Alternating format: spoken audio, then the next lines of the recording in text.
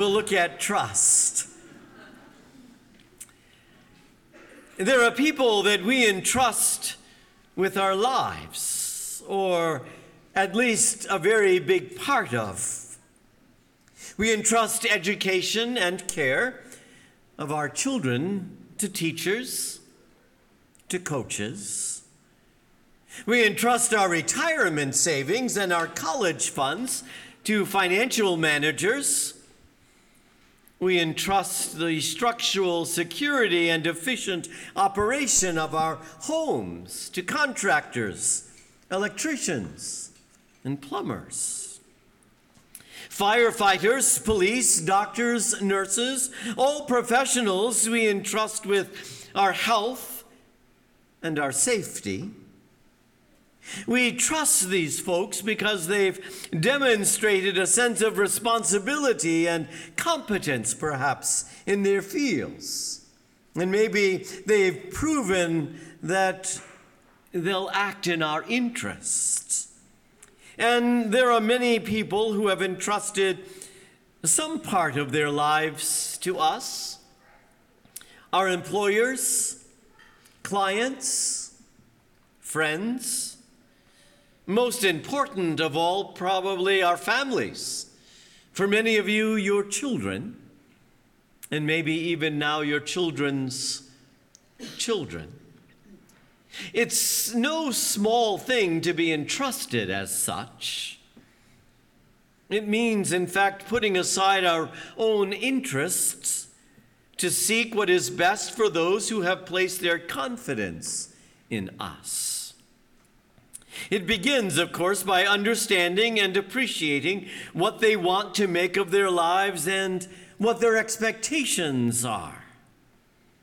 To entrust some part of our lives to another requires on our part a letting go, a respecting of their expertise, the competence of another person, accepting the reality that some things will go wrong and even fail, and that nothing lasts forever.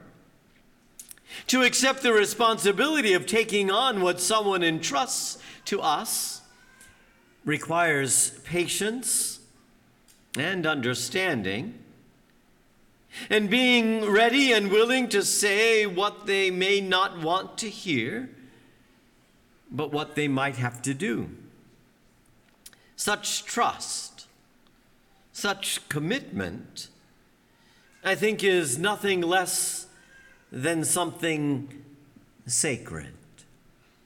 See, today on the Mount of the Ascension, Jesus entrusts to each of us his life, his gospel message, his promise of healing and of hope. He entrusts to you and to me his compassion, his power to forgive, and his love. Having given his life to reveal the love of God for all of us, he entrusts that same work to you and to me. He commissions each one of us. He says both in the writings of Luke, that first reading that Catherine did from the Acts of the Apostles, of course, written by Luke, the same whom we believe authored the Gospel of St. Luke. And he commissions us to be a witness, to somehow continue on his work with all of its risks, and despite at times all of our own doubts, our own questions. See, the work of building the church, building a church of reconciliation and love, requires a humility, a respect, a patience. It asks us to let go sometimes of our own interest and wants, that we might open up our hearts to change and to a willingness to cope with the change. See, in baptism, each and every Christian in every time and place takes on the role of witness that Jesus enacts in you and in me. In that first reading that we heard, one of my favorite, in fact, the reason the two angels are up towards the tabernacle today is because it speaks of the two dressed in white. In that wonderful line, "Men of Galilee, why are you standing there looking up into the sky?" And I always think to myself, they were all looking up because he just told them, "Now everything that I began, now all of you must continue to do." And they're all looking up at the sky saying, "Don't you have a better plan than that? You're leaving it to us? You want us to continue what you did? You did miracles. You fed thousands of people. You touched and healed people who were sick and suffering. You forgave people their sins. You gave people hope. You want us to do that?" And the answer is yes. He wants us to do that. And 2,000 years later, of course, we get to see what a great job we've done.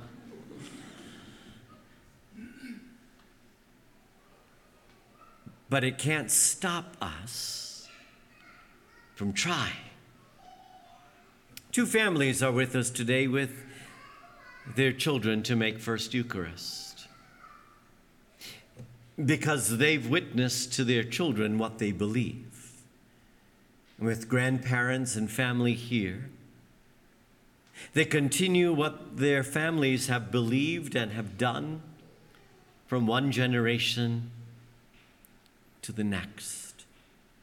Not because it's all been done perfectly well or always done magnificently with great love or assurance, but because they simply want to give what they hold in their hearts. Isn't that why we're all here? To find the strength and the courage that we need so that this week on Monday or on Wednesday or on Friday and something's happening, we don't just stop and look up into the sky, but we ask God for the grace to do what we can.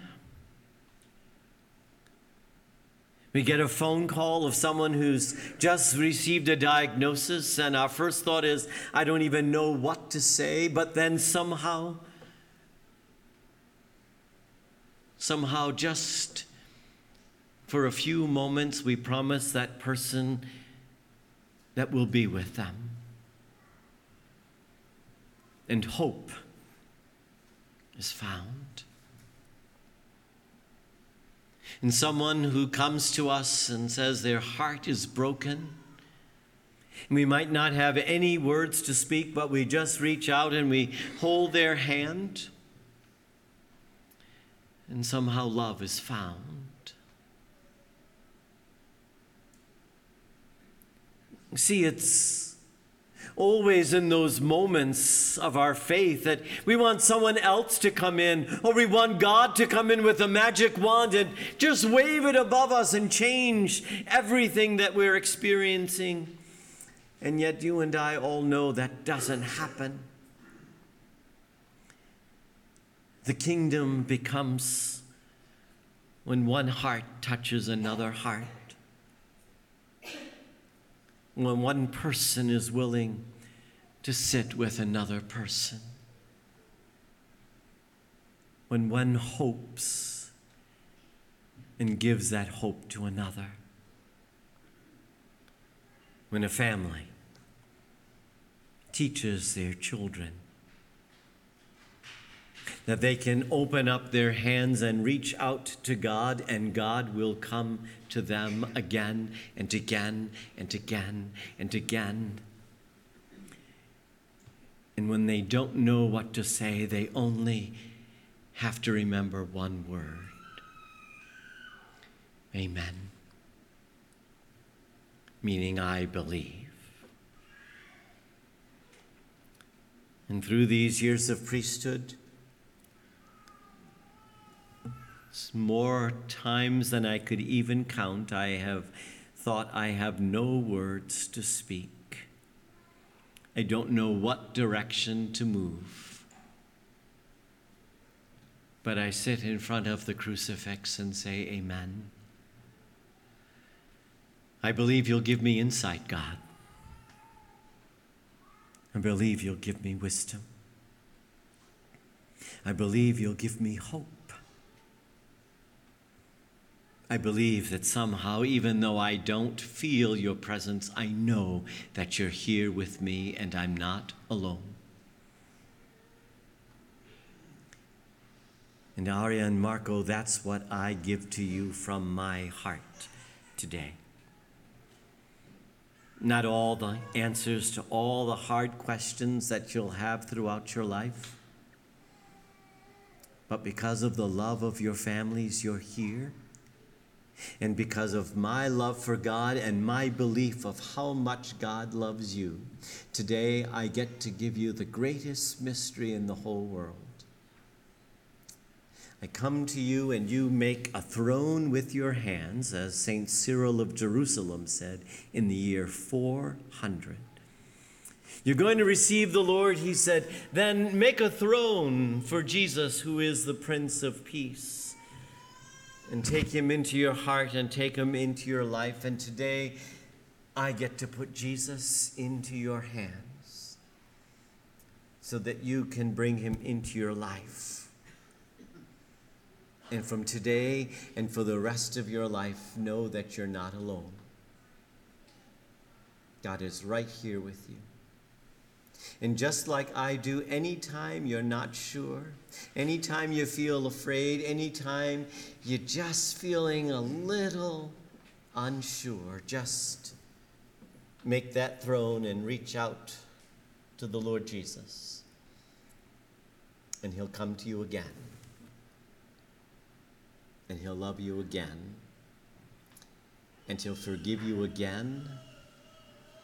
And he'll give you hope again. See, you and I, we're called to be the witnesses, not only in the words that we speak, but in the quiet and in the simple, but no less powerful expressions of love and compassion that we echo on in the voice of Jesus to one another. May we never grow tired of being witnesses to what we hold in our hearts.